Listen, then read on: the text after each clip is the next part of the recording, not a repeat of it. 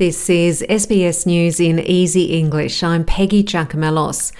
AFL CEO Gillon McLachlan says there will be a full investigation of allegations of mistreatment targeting First Nations players at the Hawthorn Football Club.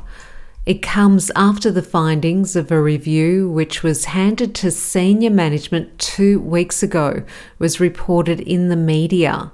Mr. McLachlan says the confidential report handed to the club and the contents will not be released to the public. He says it is appropriate the issues are looked at by the independent panel. The United Nations General Assembly has begun in New York with a warning from the Secretary-General, Antonio Guterres, that the world is facing many challenges. After 2 years of pandemic-related disruptions, foreign dignitaries have returned to New York City to meet in person for the annual meeting.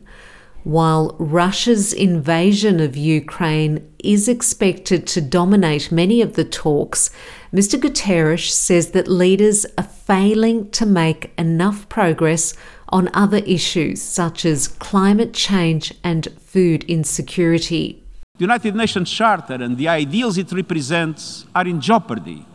We have a duty to act, and yet we are gridlocked in colossal global dysfunction. The international community is not ready or willing to tackle the big, dramatic challenges of our age. This crisis threatens the very future of humanity and the fate of our planet. Progress on these issues and more is being held hostage by geopolitical tensions. Foreign Minister Penny Wong has met with her Ukrainian counterpart, Dmytro Kuleba, at the United Nations General Assembly in New York. Minister Kuleba requested additional military assistance from Australia. Minister Wong is joined by Climate Minister Chris Bowen and Senator Patrick Dodson at the Assembly, representing Australia in the meeting of global leaders. Minister Wong says Russia's invasion has so far dominated talks. I had a very good meeting with Minister Kuleba. I expressed to him again the solidarity of the Australian people with the people of Ukraine. I expressed to him again our admiration for their courage and their sacrifice in the face of the illegal, abhorrent invasion by Mr. Putin and the Russian troops. Dozens of children and a bus driver have been rushed to hospital after a bus collided with a truck just outside of Melbourne.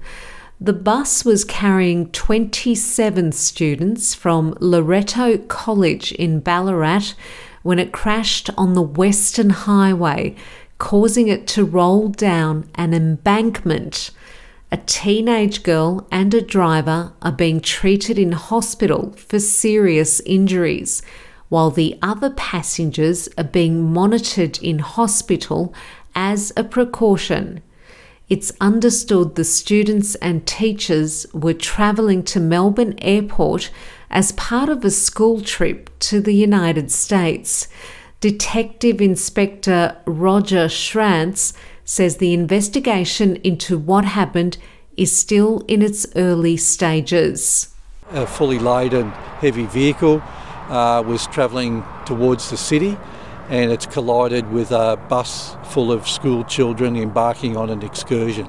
The truck has come around the corner and headed down towards the hill, and it's seen the speed reduction and the banked up traffic and collided with the bus, forcing the bus off the left-hand side of the freeway down into down the cliff. In sport, Australia has beaten India by 4 wickets at the first T20 International in Mohali, taking a 1-0 lead in the 3-match series. Cameron Green proved his worth as an opening batsman, while Matthew Wade's unbeaten 45 off 21 balls helped secure the Kangaroos a victory with 4 runs to spare. The two teams face off in the second game of the series on the 24th of September. And that's SBS News in Easy English.